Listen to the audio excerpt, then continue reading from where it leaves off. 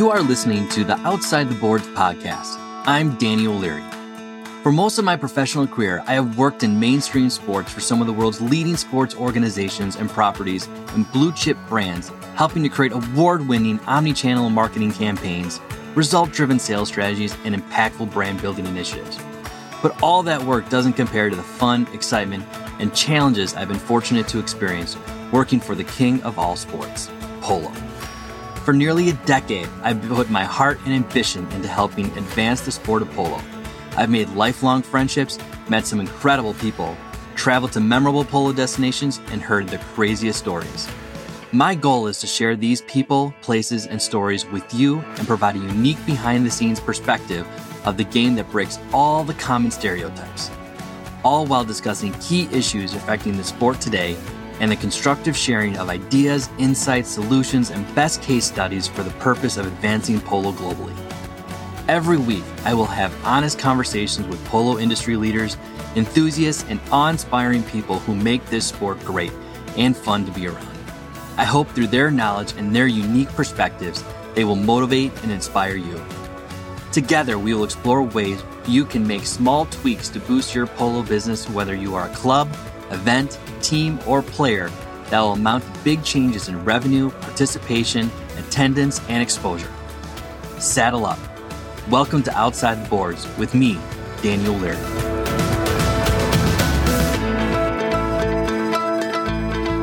Hi everyone, Danny O'Leary here. Hope you are all well and staying safe and healthy during these uncertain times. It is November and we are about 2 weeks away from Thanksgiving, and the United States is going through its second wave now of the COVID-19 pandemic. So for most of you, I'm sure this changes your holiday plans in a very big way. I'm super excited about my guest for this podcast episode, the beautiful and hella smart Pamela Flanagan. Pamela is a force in the world of polo. She is an incredible polo player who continues to get better, having played all over the world, and has won the 2019 U.S. Open Women's Polo Championship. You may have seen her on U.S. Polo ASSN's giant New York City's Times Square billboard as a model for the official clothing brand of the United States Polo Association. But where she is most well known, in my opinion, is for her passion and advocacy for equine welfare and bringing attention to the inhumane treatment of kill pen ponies, a very difficult subject to discuss, but highly necessary. I am honored to call Pamela my friend. She is one of my favorite people in the world of polo. She is head-turning beautiful, both inside and out, and incredibly smart. Her heart and soul are truly in the right place, and I'm excited to see her continue to do great things for the sport. So let's get started, everyone. Enjoy. Well, Pamela, I really am excited about you coming on board with one of my first podcast interviews. So I'm really excited. You and I kind of go back a little bit. I think we first met before I came to Chicago Polo, and that's when I was with the USPA and when you had started modeling for them. Yep. Yeah. I forget, when did you graduate SMU? 2015. Okay. All right. So that makes sense. You were either still in college or just about getting out of college. And I think that Live Authentically campaign, where they started to use more polo athletes, started to come about. So I think we may have met at either a photo shoot or an intercollegiate event. I'm not really quite sure, but at some point we did. But it's been a while nonetheless. Good friends here within Chicago, and you're a fantastic ambassador to the sport. So, and not to mention everything that you do, both in women's polo as well as in equine welfare. So you are obviously the perfect person to come on board and be interviewed with. So I just want to kind of get into nitty gritty of it all. Now, you come from a relatively large family. How many brothers and sisters do you have? So I have 4 older brothers and 1 little sister, and the 6 of us are all within a year of each other. So 6 kids in 7 years. We're a big, crazy family, but we're all super close. Oh my gosh, I should have probably a podcast separately with your father about that. Poor guy, yeah. Well, no, I have 4 older sisters, and we are, I think, a range between 2 and 5 years apart, but not a year apart from each other for 6. That's crazy. So you get it. You get it. I do, except you have older brothers. Yeah. Not very easy growing up as a girl with 4 older brothers, as you can imagine. But I couldn't imagine a boy growing up with 4 older sisters. I can only imagine the outfits you were put in over the years. Yeah, that's a separate discussion. There's truth to that. So you grew up in Barrington, is that right? Barrington, I did. Illinois? Hmm. Hmm. Yep. So we were in Barrington. We were always back and forth between Barrington and Florida. My parents kind of always had a place in both areas. And we would oftentimes, when I was super young, I was born in Florida and I went to, preschool and early years of elementary school in Florida in a little community called Ocean Reef. And as we got a little bit older, my parents realized that it wasn't really good for us to be living in this little bubble. The community is wonderful, but it really is just kind of a little island bubble. So we moved more permanently up to Barrington and would do holidays down in Florida and the rest of the year up in Barrington. So ever since I was little, we've always been back and forth, but it just kind of switched when I was about 6 or 7. When did you experience snow? When you were 6 and 7? You always got away before it fell in Chicago? I know. Well, when I was little, they still had their place in Chicago. So we'd come up here, actually. We'd come up north for Christmas, and then we'd go back down south after the holidays. So when I was really little, I got to see and experience Chicago a bit, but the switch came a little bit later. So now we do holidays down in Florida and the rest of the year in Chicago. And you got into riding horses at a very young age. I did, yes, when I was maybe 4 or 5 years old. And that's because your mom liked horses. Is that kind of your point of entry? Yeah, she loved horses. My mom's born and raised in Greece, and she's a big animal person. And she always loved horses. She never really had the opportunity to experience horses or ride horses or have a horse. Coming from a village in Greece, it wasn't really something, there wasn't exactly an equestrian facility down the street, but she was always around them. People in the village would utilize horses for a lot of different things. So she always had a love for horses, and her brother, my uncle, really loves horses as well. And they're a big part of Greek culture and Greek history. So I think that's part of it. But there was a little gas station down the street in Barrington, actually. And when we'd go up there, I remember it was the closest gas station to our house. So we'd stop there frequently. And right behind the gas station was a tiny little barn called Fox Creek Stables. And I'd always see people riding. And I remember being 4 or 5 years old thinking, oh my gosh, that looks so cool. So I convinced my mom to let me take riding lessons. And I was so little at that time. I would go twice a week and sit on this tiny little pony, and some girl, I don't know who it was, but bless her heart, to this day, I would show up and she would literally just walk me in a circle for an hour. And I thought it was the greatest thing ever. And I would look forward to every lesson every week. I think it was Tuesdays and Thursdays. So I did that for probably a year before I started kind of riding more independently and getting more into it. So when you got a little bit more into it, was it just kind of your basic introductions, hunter jumper, dressage, that kind of thing, or just kind of just trail riding whenever you got a chance? No, it was hunter jumper. I mean, I was little, so I wasn't really doing anything competitive, but it was more of my mom could drop me off at the barn. There was a group of girls my age, and we would just spend all day there, riding whatever we could. We would do little camps. We'd play games. Sometimes we'd do trails, and then we'd have little schooling shows that we'd all kind of get our horses ready for and maybe travel down the street 10 miles, and we'd think it was like a big event, So it was definitely the hunter jumper circuit, but I say the word circuit lightly because we really didn't do a lot of high level competition at that time. And were you the lone rider in your family?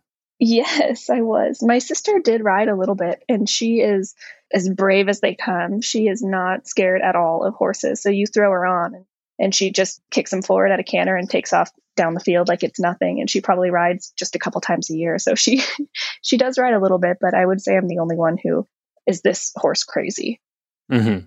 And then you took that on further, and when you went to Culver Academies. Now, was that one of the big reasons why you went to Culver, is because of their equestrian programs? Oh, the equestrian facility definitely had an impact on my decision. My dad went to a boarding school, and he really thought that it was a wonderful experience and wanted us to go to boarding school as well. My mom was totally against it. So it was kind of, my parents decided they were going to let us choose whether or not we wanted to go. So my brothers, all in the same year, decided they wanted to go. So 3 boys left in 1 year, and my mom was heartbroken. And secretly, I think she wanted me to decide to stay home. But as you can imagine, I went there and I saw the stables, and I heard that you could take riding as a class, and I was sold. So I went there definitely partly because of the horses, partly because my brothers were there, and I just loved the school, and I still to this day love the school. Wow, the cruelty that you put onto your mom. My Can gosh. you imagine? I know. I know. Holy cow. I have kind of the same conversation with my wife about my little boy, Finn, about going to camp during the summers. And it's an absolute no. She puts her foot down. No, it's Right. not going to happen. You're not going to take my little boy away from me. He's not going to go away for that long period of time. But Right. I know. there's some advantages to it. Come on. I did it for 5 years straight. So there's benefits to going to boarding schools and becoming independent like that and what have you. Now, when you were at Culver, did you... Well, and real quick, full disclosure, my mom was not that big of a pushover. All 6 of us ended up going there. And while my sister and I were there, she was so done with her kids being gone. She drove into town without saying a word to my dad and bought a house right next to campus. Just a tiny little farmhouse, nothing special. And she was there like every other weekend. So my dad really got the tough end of the deal there. Yeah, I'll say. Maybe that's why, like, when I was up at a camp up in the North Woods, I think that's probably why so many parents bought cabins up there. That's exactly it, yeah. As you can be a little bit closer. Yeah. Now, when you were at Culver, was that the first time that you were drawn to polo? Yes, and it's so funny because that little stable I mentioned, Fox Creek, at one point they moved to a larger facility and I moved with them and they had polo there. So they had arena polo at Fox Creek when I was probably between 8 and 12, 13 years old. So it was Fox Creek where I actually first saw polo, but it was Culver where I started to play. But while I was in Barrington at Fox Creek, I remember the arena would shut down at 5 p.m. on, I think it was like every Monday, Wednesday, Friday for polo people. And the girls and I, the barn girls and I, would always hang around and kind of watch and be awed by this sport. And I remember we'd hot walk the horses between chukkers for $1. So we'd hang around and walk the horses for $1. And that was really my first introduction to polo. And it was there that I really saw how wonderful of a community it was and how wonderful the people were and how much of an adrenaline rush it was. So when the opportunity to play came up at Culver, I jumped on that immediately.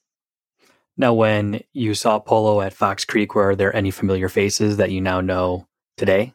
So John Rosine was there. Greg Keller was there, who I saw recently at a tournament in Barrington Hills called the Rose Cup.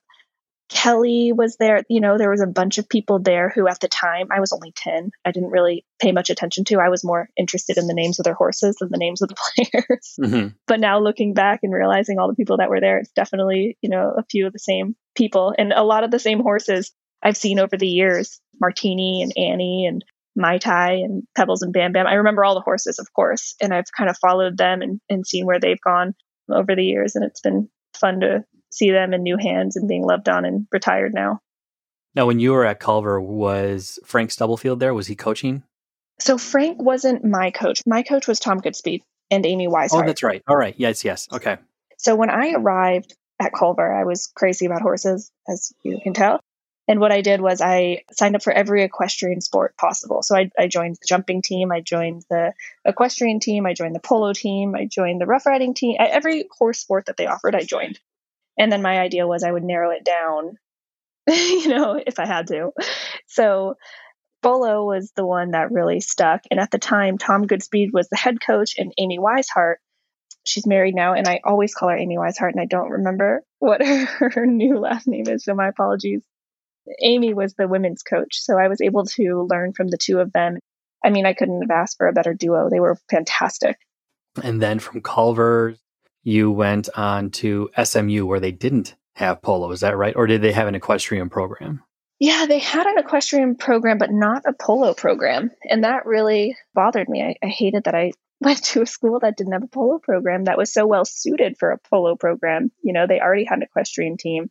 Obviously, it was Texas, very horse-centric. Our logo is even the Mustangs, right? So I thought it appropriate to have a polo team. And I had a couple discussions with Tom Goodspeed about creating a team there. And a fellow Culver graduate named Enrique Tuarte, he and Tom and I teamed up with Enrique's family to help kind of support us and guide us through the endeavor. The three of us kind of put our heads together and started what is now the SMU polo team. What did it take to create something like that? Because there's a lot of resources that need to go into creating any type of equestrian team, let alone polo. Sure. And honestly, we were in a very unique situation where we had a lot of support from Enrique and his family, and they were incredibly generous to help us get Tom on board and to help us get horses and to help us find facilities and manage it. So without them, there would be no SMU polo team. They were definitely essential in making that happen. And I kind of took the role of being the liaison between us and the school and trying to get the proper documents filed and getting the school on board and working through the various liability issues that we faced, and, working with other teams to kind of get a hold of what their bylaws looked like, and how they had structured the team and how they had structured proposals to their schools, and was able to gather all of that and help get different girls who were interested in horses involved in starting a women's team, and kind of get new recruits to come over and play. So we all kind of had our various roles. And of course, Tom was the head of all of it, organizing with both of us. So it definitely took a lot of time and effort. But like I said, we were very lucky and in a unique situation to have the full support of Enrique and his family. How long did you get to play on the SMU team? We started it my sophomore year. And I played my sophomore year, my junior year, my senior year, and then also my first year of law school at SMU because I still had a year of eligibility. So I played 4 years, 3 of which were in undergrad, and my last year was my first year of law school. Who was your biggest rival? Probably Texas A&M. They've always had a strong women and men's team, and they were close, so we played them often. Playing A&M was always a little exciting and intimidating at the same time. Was there a particular player that you enjoyed playing against at all? Yeah, when I was there, the Massey girls were there, Stephanie and Amanda, and they were always fun to play against. And Chloe was there as well, and she was fun to play with and against. They've always been wonderful girls and wonderful players. They've just been tough. And you eventually graduated with your JD at Southern Methodist. Mm-hmm. And I understand that you chose SMU over Kent. Is that right? Yes. My dad loves to tell the story. He went to Chicago Kent. My brother went to Chicago Kent. My sister went to Chicago Kent. It was kind of a family thing. My dad's always been very involved in the school and enjoyed the school. And in fact, I got pretty much a full ride scholarship to Chicago Kent Law School. And when I told my dad I wasn't going to Chicago Kent, despite the scholarship and despite his ties there, he was somewhat disappointed, I would say. But for me, what was important was staying at SMU, seeing through the polo program, playing that last year with my team, and kind of staying close to the team so that I could make sure I could see through what we had started. I'm sympathetic towards your father, but I can see why you did that. As a student athlete and not wanting to skip out early in what you've created and everything like that, I applaud you for sticking at SMU. Mustang through and through. Exactly. And the polo team became my family. Chloe Carabasi, who's on the team, is still, my best friend, my closest friend. Tom is still a mentor to me, Tom Goodspeed. So it was a really wonderful experience, and I wouldn't trade it for anything. Now, did you know that you always wanted to specialize in tax law coming out? I didn't. My dad is an attorney, and 5 of the 6 kids in our family are attorneys now. And his mentality was always, if you don't know what exactly you want to do when you graduate college, go to law school because it opens a lot of doors without pigeonholing you into one thing. If you're a doctor, you have to be a doctor because that's what a medical degree gets you. With being a lawyer and having a law degree, you can go off and do different things, and that law degree can benefit you in different ways. And that was always kind of his perspective. So a lot of us kind of ran with that idea, and myself included. So I always went to law school knowing that I wanted to get a law degree and kind of have a higher level of education and work for a few years and see where it takes me. So I've been working now for a couple of years, and we'll see. I enjoy it, and I enjoy working with my family, and it's been an incredible learning experience. But I still feel like there's a lot I can do with my law degree that is more aligned with my passions and the things I love, and with the kill pen horses and potentially drafting various bits of law that could be enacted to help these horses in their situations. So, I haven't quite gone down that route yet, but it's definitely something that's been a priority for me to consider moving forward. I was going to get into that in regards to your profession and that crossing over into equine welfare. Mm-hmm. Is there an industry for attorneys when it comes to horses? I mean, what is kind of the most common legal career, if you will, if that's the word to define it? It's actually funny you ask, because a friend of mine who's a fellow polo player and attorney named Lindsay Vance texted me maybe 2 nights ago asking about this, and she's looking to maybe make a career change into that industry. But yes, there's equine law.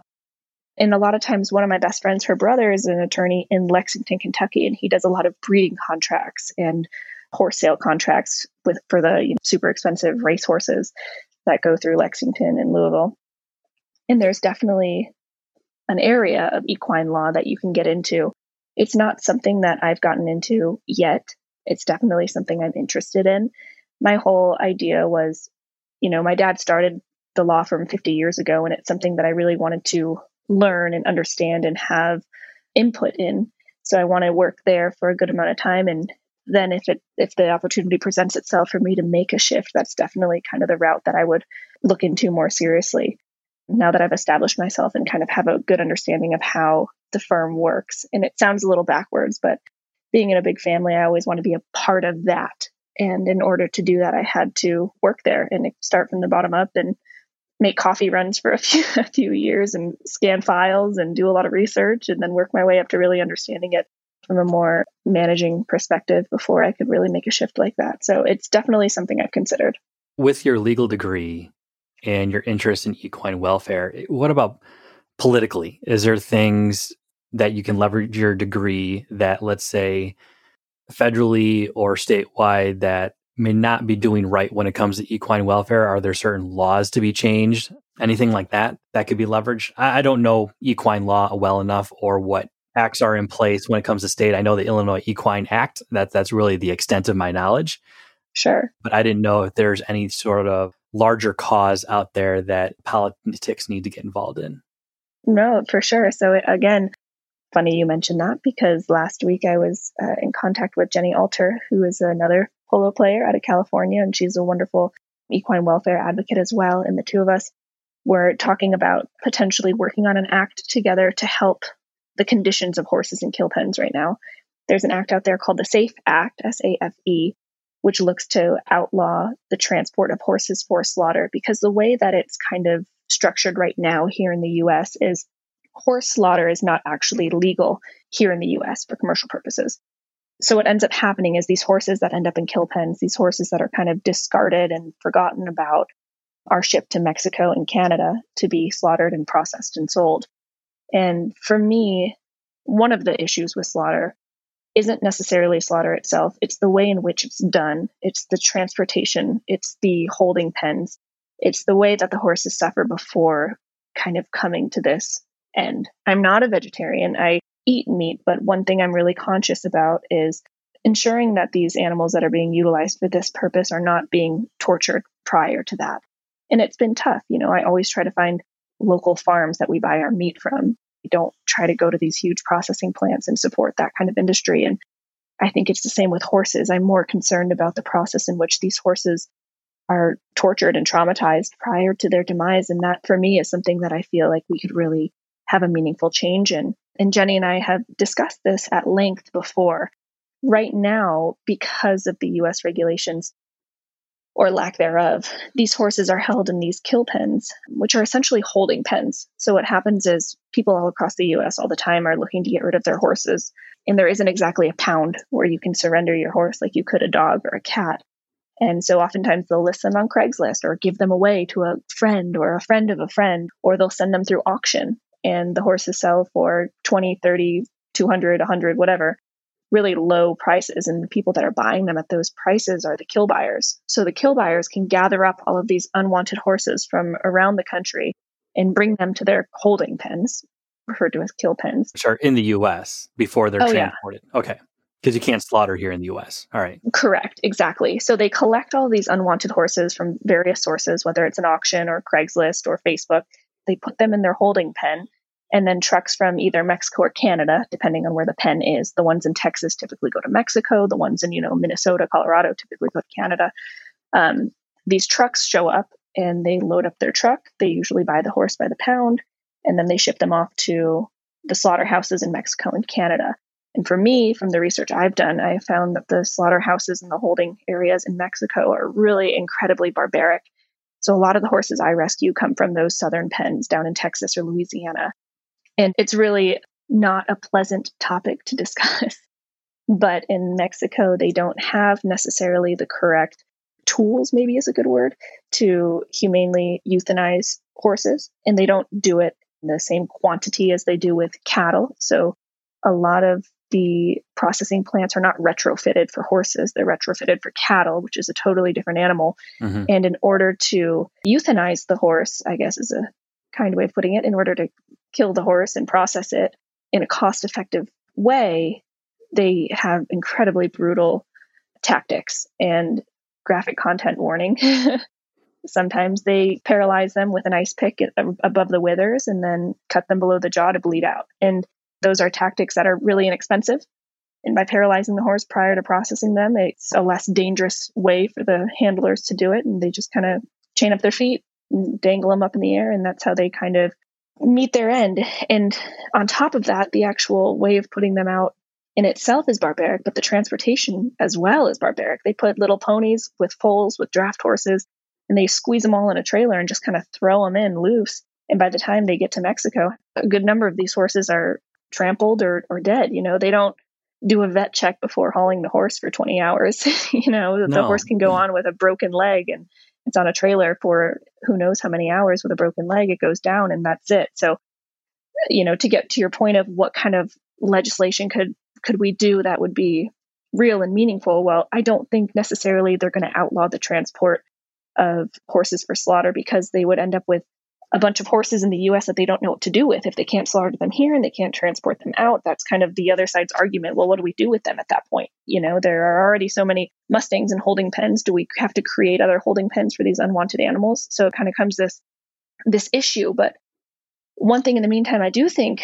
would be an issue that people couldn't argue with is bettering the conditions for these horses in these pens and bettering the conditions and regulations associated with transport and bettering the notification system for people who, if they found out their horses were in these pens, they would come to the rescue and save them. Some sort of requiring microchip scanning and reporting microchip numbers before horses are shipped. God forbid if any of my horses that I sold ended up in a kill pen and I got a notification through an online database I was a part of that horse number 1152 showed up in a kill pen. My gosh, and I think a lot of people feel the same. I would be there in a heartbeat. I'd send a trailer, I'd pick them up, get them help, get them home. I feel like a lot of people feel that same way, but how would they ever know? Especially with Polo, you have so many horses and it's like a revolving door at the high level. You're getting new horses in and old horses out. It's impossible to track where they all go, or at least it's difficult. So I think ensuring that there was some kind of reporting system within these kill pens prior to transport that would notify an owner. If you lose your pet, it goes to the vet, they scan it, they call you. Some sort of reporting system like that, I think, is essential in bettering the conditions, ensuring that there's clean food and water, and having fines if there isn't, being open to inspection, which a lot of them, which I've tried, by the way, I've tried to go and inspect them myself, and some let me in, some didn't.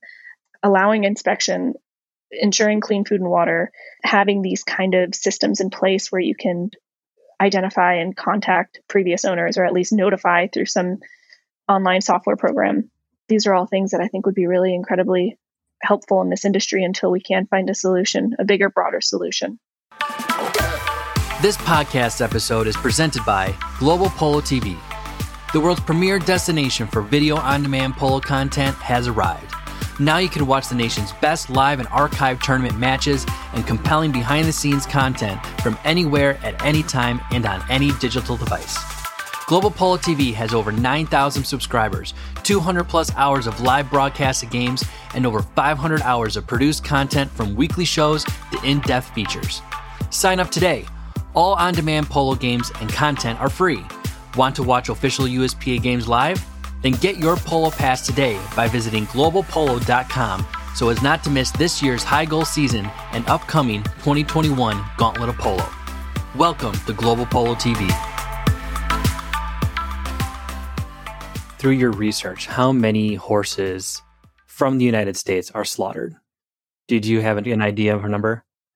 Yeah, and there are varying reports with varying numbers, and it changes year to year based on oftentimes the economy, frankly, which makes sense, right? If the economy is not in good shape, people can't hold on to their horses and they kind of let them go for cheap, and that's where they end up. But I've seen numbers from anywhere from 50 to 100,000 horses a year are shipped over the border for the purpose of slaughter. Do you think that majority of the horses are coming from the U.S. to be slaughtered? And what are they being slaughtered for? So the U.S. horses that are being slaughtered are oftentimes being slaughtered for a variety of products like dog food, maybe in Mexico, or in Canada, for example, they ship a lot of horses to Japan for, actually, it's a terrible thing called foal sushi. So it's like a baby horse. It's kind of like veal almost, but it's baby horse. Repeat that name again. Foal sushi, like a baby horse, a foal, yeah. Oh, But they ship a lot of horses to Japan and a lot to Europe because a lot of people there consume horse. So a lot of the horses from Canada go to Europe, and a lot of the horses in Mexico are slaughtered in Mexico because, from what I've understood, is the Mexico slaughterhouses don't meet the regulatory standards for the European buyers because they are so barbaric and so disgusting. They actually can't export their meat. So the horses going to Mexico are slaughtered there for a low-cost meat option or for dog food, cat food, etc. do you think percentage-wise most of them are coming from the U.S.? Oh, certainly. The number I gave you, the value, the 50 to 100 a year, those are all U.S. horses that are being exported for the purpose of slaughter. Mm-hmm. So yes, all of those are U.S. horses. I don't know how many are slaughtered in Mexico annually. The only number that I've come across in my research are the number that have been exported from the U.S. to Mexico or Canada for the purpose of slaughter, which is the 50 to 100 number. That's incredible. That is crazy. It's one of those things where the U.S. is kind of feeding a system. The horses here are essentially it's kind of a drug cartel in a way. We're manufacturing the horses only to give them to people to slaughter them for other industries. Exactly. It's just awful to hear about it. Oh, it is. And it's a terrible topic to discuss. And the other side of the coin, the other argument that people have is that there is a preference for some people to reopen slaughterhouses in the U.S., not because they hate horses and want to see them killed, but because they feel that opening slaughterhouses in the U.S. would allow for the U.S. to have certain regulations in place. So you'd have more control over how the horses are actually processed, which you don't have when you're crossing borders and shipping them internationally. So there are good arguments on both sides, and I don't take a stand on either of those. My focus right now is more of a meaningful change in the process while we find a bigger solution to kind of help these animals in need. And one of the big things I've done to help in my mind is bring awareness to it, get people talking about it, taking horses myself and turning them into polo horses, showing people it's possible. That's kind of been my first step in this. And the next step, I think, is to have some sort of act drafted that can really help these horses in a meaningful way in a broader scale. And to your point, there's not really a pound per se where you can give your horse and it'll be taken care of properly until the end of its life. That rarely exists in the U.S. I've got to assume that there's few, but... Yeah, there are a few, but not to that extent. I don't believe that there would be room for 100,000 horses a year, let's call it, or 50,000 a year. A lot of the thoroughbred programs, they have aftercare programs. There are rescues that will help if you contact them, but oftentimes they're at capacity. It's not going to be easy to place 50,000 horses in need of a home. Horses are expensive. So definitely there are resources. If you have to get rid of your horse for whatever reason, my first step would be to find it a good home or contact a rescue. Find it a reliable home. Don't give it to some, quote, cowboy who needs a horse for their daughter. That chances are that may not be the best outlet unless you actually know this person personally. But definitely finding a rescue, that they're out there. They're definitely out there. You just have to look. The horses that end up in kill pens, do you know where they're coming from? Are they coming from a specific industry? They come from everywhere. To answer your question, they can be ex-race horses. A lot of quarter horses go through. Polo ponies can show up. And it doesn't necessarily mean the owner or trainer of that racehorse sent it to a kill pen, or the owner or trainer of that polo pony sent it to a kill pen. Oftentimes it just kind of gets stuck in this pipeline where it goes from an owner trainer to a good home who can no longer keep it for whatever reason. So they give it to a friend who maybe collects horses or has a farm, and then that friend can't feed him and they send him through an auction and the horse only sells for $100 at the auction, and boom, those horses selling for $100 are going to end up in a kill pen. So oftentimes it's not directly the owner or trainer's fault. They don't know, or maybe they lost track. It's not just one person necessarily to blame most of the time. These horses just kind of slowly but surely follow down this pipeline and end up in the wrong place at the wrong time. And it wouldn't be fair to blame one industry over the other. I think every industry is guilty of this to some degree. What about even controlling auction houses? It seems as though that's where people go, and you don't know who's buying these horses at the end of the day. I mean, are they supposed to disclose who they are and what the purpose and what the use of the horse will ultimately be? They don't. And the thing with auction houses is they like the kill buyers, right? Because the kill buyers are the ones buying up all these horses that nobody else wants. When you go to an auction and there are 100 horses there, maybe, 20 of them will sell for $1,000, $1,200, $2,400, $1,500, but then you're going to have maybe 30 horses at the end that one's a little old, one's a little broken, one's untrained, one lost an eye. Who's going to buy those horses? Well, the kill buyer's going to buy them. Nobody else is going to buy 30 broken horses. So the kill buyers are kind of that cleanup crew that come through and take whatever's left. Oh my gosh. I feel like let's stop there and that's the conversation. The good news is I've pulled a couple and they've turned out to be lovely horses. Yeah, no, exactly. And Stella and what is the other one, Nora? I've got Stella, who came from a pen, and I have Sunny, who came from a pen, and Coconut came from a pen. Charlie came from a pen. Bandit, a lot of these horses. Might I also mention, there's one more thing about kill pens. I don't want people to think, go to a kill pen and buy a horse because you're rescuing it. There is an argument against purchasing horses from kill pens, and it's as follows. A lot of times these kill buyers will go to auctions, buy a horse for $100 or $200. The horses typically sell to slaughter for 50 cents a pound. So a 1,000-pound horse will typically sell to slaughter for $500. What these kill buyers oftentimes do is they'll go buy a horse at auction for $100 or $200, post it online, and say, you must buy this horse in the next 5 days, otherwise it's shipping to slaughter. The horse is priced at $2,000.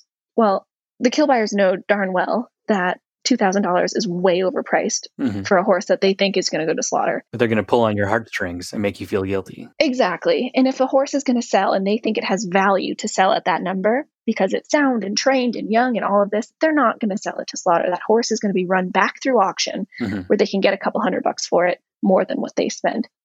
It bothers me a lot of times where there's a $3,000 horse in a kill pen and people think it's going to go to slaughter the next day if they don't buy it.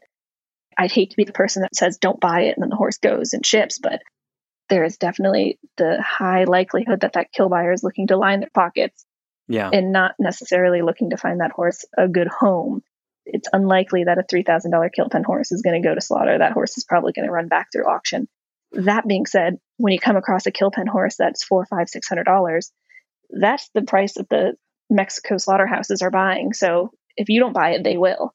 So there's definitely that kind of nuance that you have to understand when looking at these kill pens is this going to line their pockets or is this a value that's really going to sell to slaughter? So unfortunately, because the industry's grown the way it has with these kill pens advertising and pulling on your heartstrings online, they've really upped those values a lot. So it's just something to be conscientious of. And now because it's become such a fad, I recommend first going to a rescue before a kill pen. Adopt from a rescue where the horse has been vetted.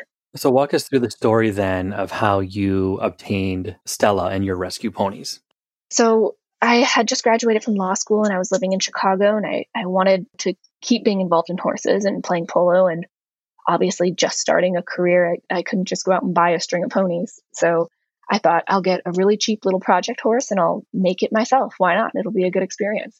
So I was looking online and I came across Stella, this little polka dotted pony who was kind of skinny, kind of underweight, but she was only 3 and she looked really sweet. So I contacted the number on the ad and I inquired more about her. And basically they said, I asked them, I think it was, what's her price? And he said, well, she's about 850 pounds. So we'd probably sell her for 500. And I thought, well, I've talked to a lot of owners and trainers in my life. I've never had them value a horse based on their weight. So I inquired further and it finally came out in the conversation that, he was a kill buyer selling horses to slaughter. And he was actually very nice to me and gave me a lot of detail about the horse. And he basically said, well, do you want her or not? Because we're leaving on Monday.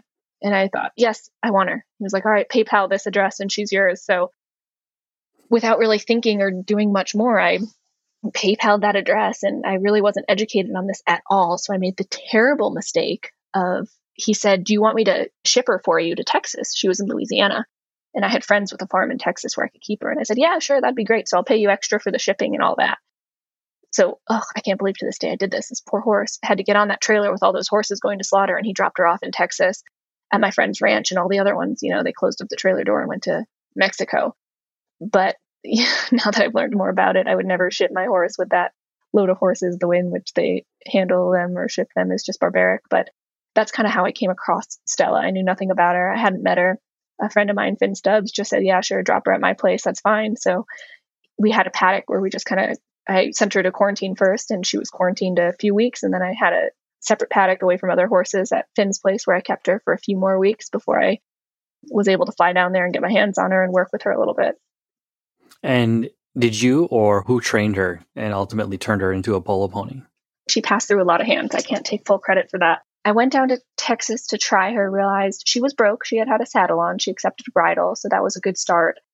And, before bringing her up to Chicago, there was a cowboy down in Texas who I know very well named Joshua Hill. And he is a wonderful horseman and he does a lot of colt starting and he's just really gentle with the horses. So I contacted Joshua and had him put the first 30 days on her before shipping her up north, just because I didn't want to kill myself on my first project. So I sent her to Joshua. He put, I think it was a little more than 30 days, maybe 45 days or so, on Stella and Nala, another one I had at the time, and kind of got them started, verified that they were both safe and not going to kill me, and then shipped them up to Chicago in, I want to say, March of 2017. And I shipped them up to Chicago to Aaronmore, actually, and had them there. And then I worked with them all summer. And I had people there who would take them on sets and kind of just get them out and exercised and used to the kind of polo pony regiment. Oh, they were at Font Farms, actually, before Aaronmore. And Todd Rackley was one of those people. And he would put rides on them and do sets when I couldn't get out there because it was about an hour and a half drive for me from the office every day. And then I ended up playing them later that summer in one of the women's tournaments in Chicago. And it was, their first match ever, which was fun and interesting. But, it was a really proud moment for me to have them get to that point. And they played great? Oh, yeah, they played great. It was a little spooky because the Chicago matches can be really great because they have so many tents and fans and people and performances, which is amazing and unique. The green horses, I was really impressed with how they handled all of it. I thought they did really well. That's really great. Yeah. And then fast forward to 2019, I played Stella in the Women's US Open, which was a really neat experience. And you won, right? We did. Yeah. That's exciting. That's a fantastic story. So you've obviously taken on more horses other than your first two. I think I read somewhere where you have 6 now, or you've rescued 6? Yeah, I've rescued 6 or 7 or 8, something along those lines from different situations. I've rescued a couple of them and found new homes. I recently just rehomed one of my favorite rescues, Charlie, a little paint mare I got from a pen in July of 2017 to an incredible woman here in the Denver area who wants to use her as a trail horse. Another one, Bandit, he went to a quarantine facility for a while. And the lady from the facility called me and said, is there any way I could keep him? He's kind of the seeing eye dog for a bunch of my blind mini horses that are here. They all kind of took to him and he's this super sweet gelding and they follow him around and if it's okay with you, we'll keep him here. I said, sure. So everyone has kind of a different success story. And my most recent one that's kind of up and coming is Sunny, this little Palomino quarter horse who is just a little phenom. She's going to be an amazing, amazing polo horse. I've played her in a few matches now and she just is so quick and so fast and so compact. She's a wonderful little horse. And she actually has a unique story. And when I rescued her for $400, Joshua, same trainer, went and picked her up and put 60 days on her once she was mature enough because I got her when she was very young. So she stayed with him for a few months first. She was only about 2. And he fell in love with her and said, can I keep her? I'll trade you free training for the next couple of rescues you bring in if I can keep Sunny. I said, okay, fine. I only paid $400 for her. So it sounded like a fair trade. And then a few months later, after he had started her and started training her, he sent me videos of her working and gosh, she was just a little handy machine. She was just amazing. Now, do you think there's going to be more horses in your future? Yeah, I think so. Yeah. I'm going to average 2, 3, 4 a year. No. If there is a message to those who are listening of what they could do to help this cause, what would you say that they could do? Is it something where, go and, make an investment in these horses? Can they donate somewhere? What can we do to kind of amplify the cause? I think first and foremost, something that's really important and so easy and costs nothing is checking in on your old horses. What happened to that horse you owned when you were 10? Where is he now? Your daughter's first pony. Where did she go? What's her situation? Is she okay? Does she need some kind of surgery that you can help with? Checking in on those horses that got you started, checking in on the horses you sold 2, 4, 6, 8, 10 years ago, finding out where they are and making sure they're in good hands. I think that is first and foremost so important. And a lot of people overlook that. It's like out of sight, out of mind mentality. And you just can't have that because you don't know where they're going to end up. And unfortunately, for some, it might be too late, but there's a small chance that maybe you could save a horse from being in a bad situation. Speaking of that topic, I don't know if it was you or someone, didn't they post something looking for one of Sunny Hale's horses and tracking one of them down? That was me. We were trying to find one of Sunny's horses. And we did find him. He was with, what's his name? That country singer star. Travis, what's his name? Randy Travis? Yeah. Okay. Wow. Well, hey, he's in good hands. He's in good. Sadly, he passed away, but she had given him to Randy Travis, and he lived out his days on his private farm in north central Texas. But it was quite a wild goose chase.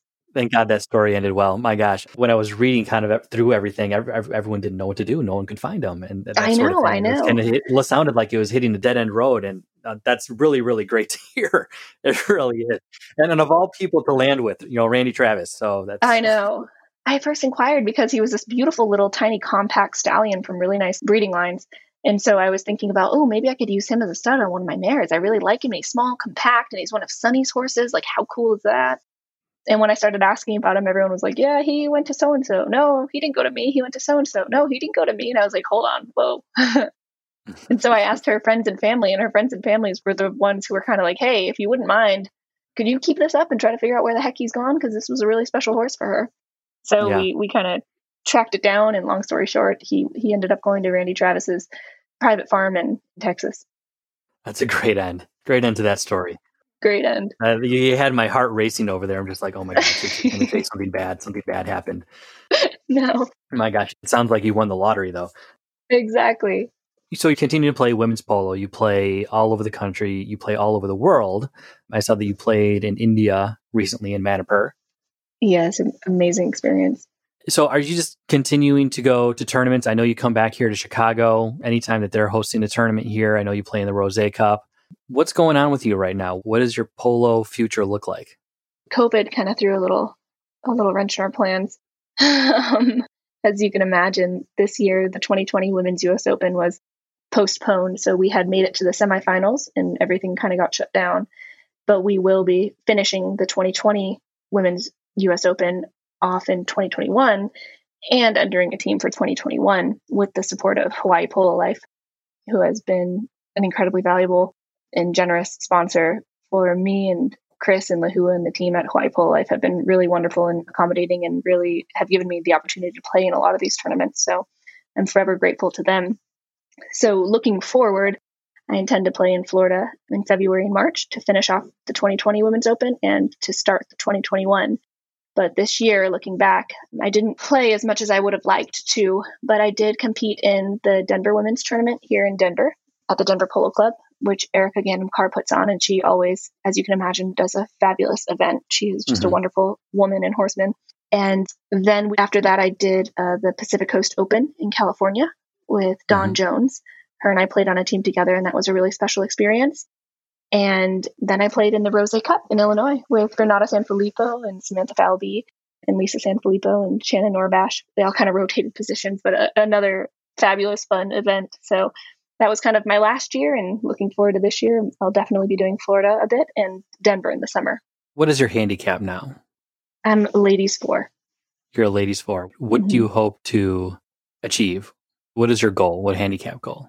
I hope to be the best at whatever handicap I hold, Okay. So I would hate to be a terrible 5-goaler. I would love to be a great 4 that everybody wants to play with. And at that point, if I go to 5, I want to be the best 5 that everybody wants to play with. So I just hope to be the best in my range.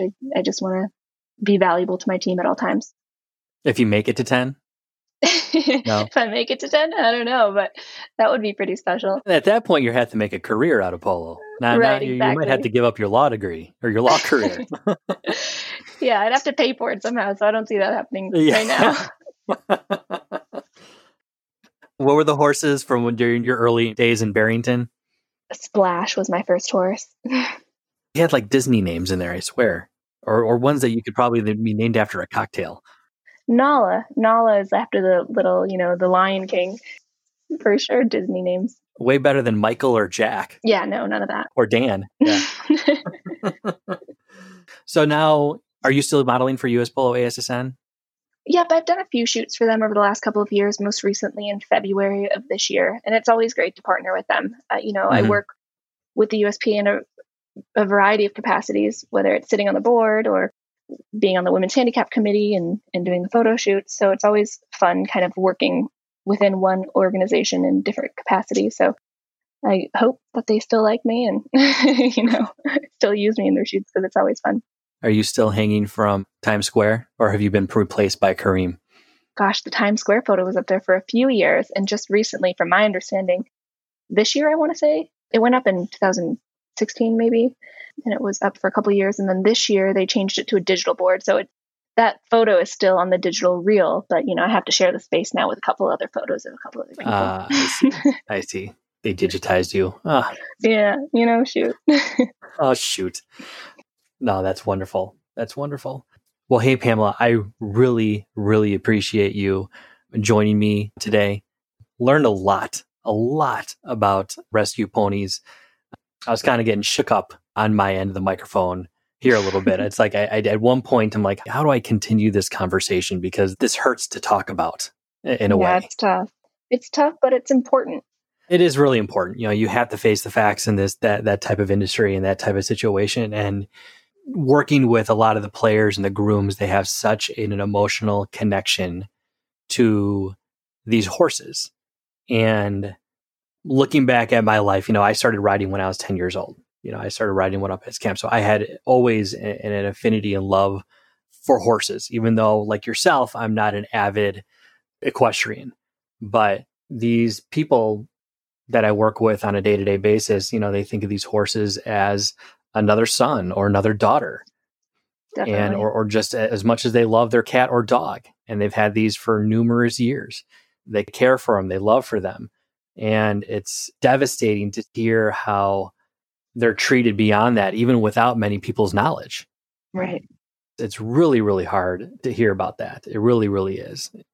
But I'm really, really glad, Pamela, that you kind of touched on that topic and really went down the path of educating people and how real this issue or problem that kind of needs to be solved here and how things can be done much more humanely, whether it be brought here within the United States or places like Canada and Mexico need to be far more responsible and accountable for what they're doing.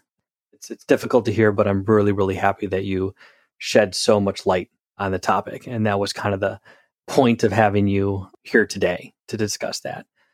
Sure. Well, I appreciate the opportunity too. And if there's just kind of a bullet point takeaway, the thing that's costs nothing and is very easy is check in on your older horses. And if you want to do more, donate to a local rescue. And if you want to do more, adopt from a local rescue, take horses off their hands. Mm-hmm. And I think those are kind of the three main things that you can really do at this point to make a big difference.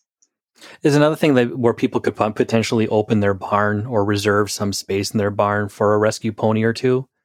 Oh, definitely. There are rescues everywhere. And if you contact a local rescue and say, hey, I've got 3 stalls open at my barn, could I take on 3 for you for the next 6-8 months? I'm sure that they would be forever grateful for that. They constantly need resources, and space and hay is a big resource when it comes to horses. Well, Pamela, thank you again. I appreciate it. Thank you. Have a wonderful Thanksgiving if I don't talk to you until then. And yeah, we'll be in touch until next time. All right. Thank you, Danny. I appreciate it. All right. Thanks, Pamela. This podcast episode is presented by Global Polo TV. The world's premier destination for video on-demand polo content has arrived. Now you can watch the nation's best live and archived tournament matches and compelling behind-the-scenes content from anywhere at any time and on any digital device. Global Polo TV has over 9,000 subscribers, 200 plus hours of live broadcasted games, and over 500 hours of produced content from weekly shows to in-depth features. Sign up today. All on-demand polo games and content are free. Want to watch official USPA games live? Then get your Polo Pass today by visiting globalpolo.com so as not to miss this year's high goal season and upcoming 2021 Gauntlet of Polo. Welcome to Global Polo TV. Now we have reached the part of the show where we address outside the board's issues affecting the sport of polo. with the sharing of insights, ideas, and best practices towards solving everyday marketing, branding, and sponsorship problems, avoiding bad habits, or helping to navigate through new trends and how to best leverage those opportunities. Hey everyone. So for this episode, we are going to talk about and address an outside the boards issue that is greatly affecting all of our polo clubs, events, and businesses. And that is trying to navigate around this whole COVID-19 pandemic. You know, it's been 7 months since we was at the start of the pandemic in the United States. And depending on the state, this may have significant or little impact on local businesses and the culture within your state, county, or city. Live sports and entertainment, for example, such as concerts and festivals, have greatly been impacted and almost have ceased to exist in 2020, or have gotten very creative and have done things such as drive-in concerts or done things online, many other things. Kudos to them for having to navigate around this, but it's also been hardly impact on these groups, and Polo falls in that category. So, however, despite the shutdown, Polo has defied expectations and continues to operate and succeed. A number of Polo clubs, especially during the summer months, have really saw the silver lining in this and have communicated with their civic leaders to get approval. So that's fantastic and kudos to them. And some, however, have not, even overseas. Sometimes some areas are just far more strict than other countries or states, or there hasn't been appropriate communication from that event or club organizer as to why and how they differentiate themselves from, let's say, other team or contact sports or outdoor recreational activities. So for this episode, I'm just going to kind of briefly touch on the subject of how to educate and work with local government. Here up in Chicago, back in January, I want to say we started to put our plans together if this thing were to roll out into the United States and what that would look like. So even before the state of Illinois, for example, has started to issue its guidelines for specific industries, we were already looking at the CDC. So if there's one thing to take away from this, it's being incredibly proactive and really putting pencil to paper to outline your plans, because at the end of the day, no one knows your business like you do. The civic leaders, representatives, attorneys, health officials, they don't know anything about Polo. So they just look at this from an overarching and bucket everyone into a single industry or group. And therefore, everyone kind of has to abide by that. But certain sports like polo really stand out, and they don't necessarily comply or conform to other sports or outdoor recreation activities. And it's really good to leverage those differences for polo's benefit. You know, when we had worked with state officials within Illinois, you know, they don't have the bandwidth or research to outline operational guidelines for every industry. So Polo being the least of their worries, that's for sure.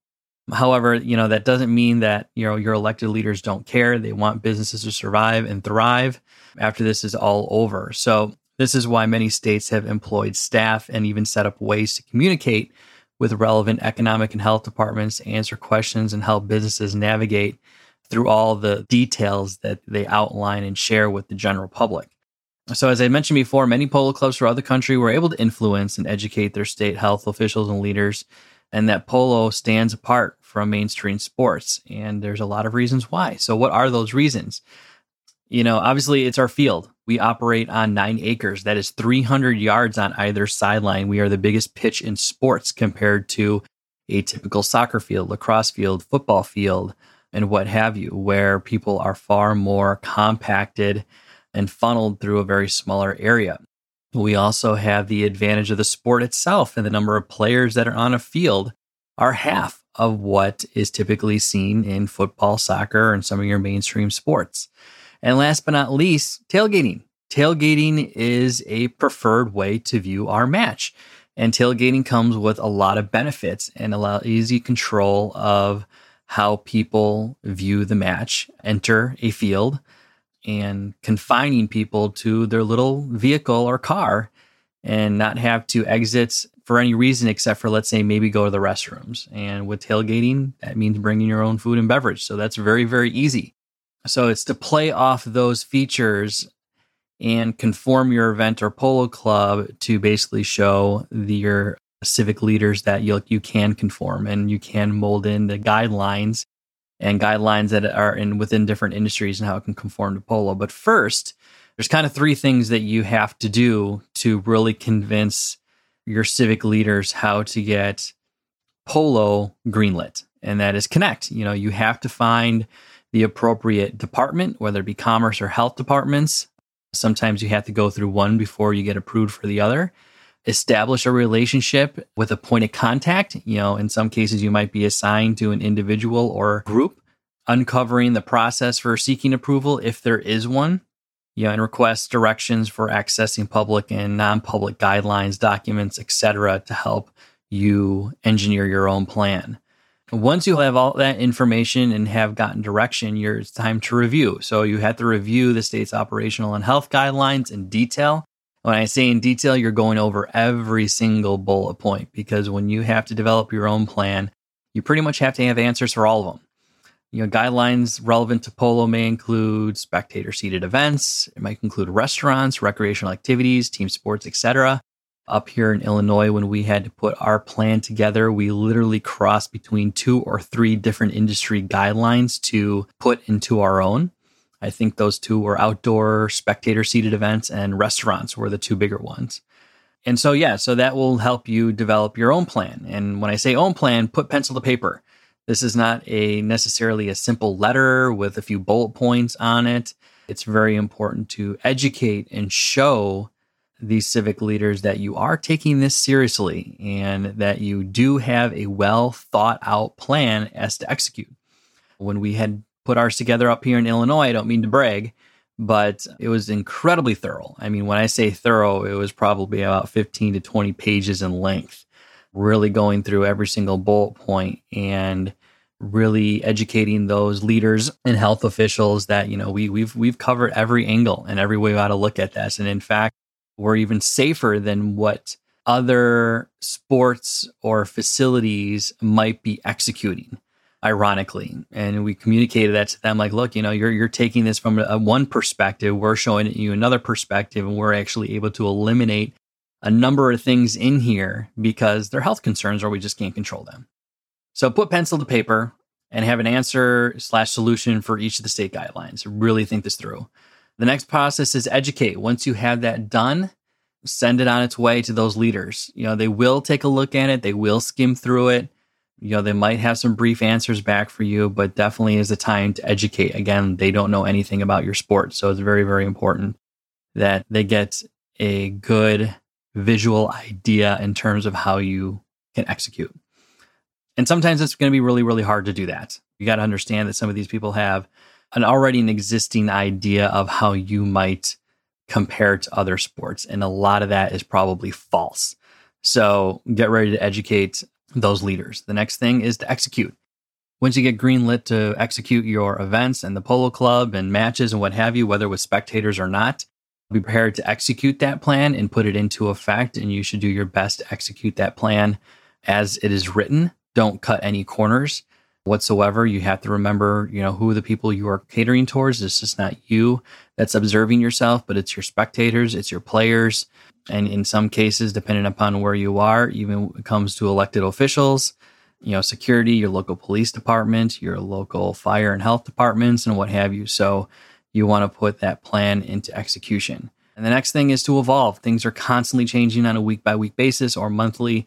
So you want to evolve with these changes, whether that's either rolling back and being more strict when it comes to your guidelines and on site, or is that loosening up some things, getting more tailgate spots or having more events on site and players and so on and so forth. Bringing back the divot stomp, allowing people to look at the horses and kind of move around more so than you would if it's a much more strict environment. So there's a process to go to, and I definitely encourage all of you to look at this in detail. Is to go to www.outsidetheboards.com, subscribe to our website to give you access to our COVID-19 best practices after 7 months dealing with this pandemic. And you'll see another information in terms of how to execute other things, or where should you invest, whether that be the spectator environment, social media, content development, how to engage your audience, your sponsor involvement, public relations, and not to make sure that you're slacking off in the off season. But again, hope you guys walked away with something important. For those of you who have not gotten to your season or are looking to prepare for their next season, definitely put pen to paper and start. I know you all have success with this. There is silver lining for polo compared to any other sport. So for those of you who had success, congratulations. That's fantastic. And yeah, good luck with your seasons, everyone. And if you have any questions, don't hesitate to contact Outside the Boards if you need further help or answering questions or even developing your own plan to present to your local leaders. Thank you, and have a great day. Bye.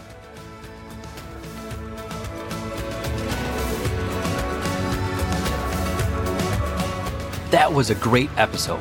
What is the one thing you learned from today's conversation?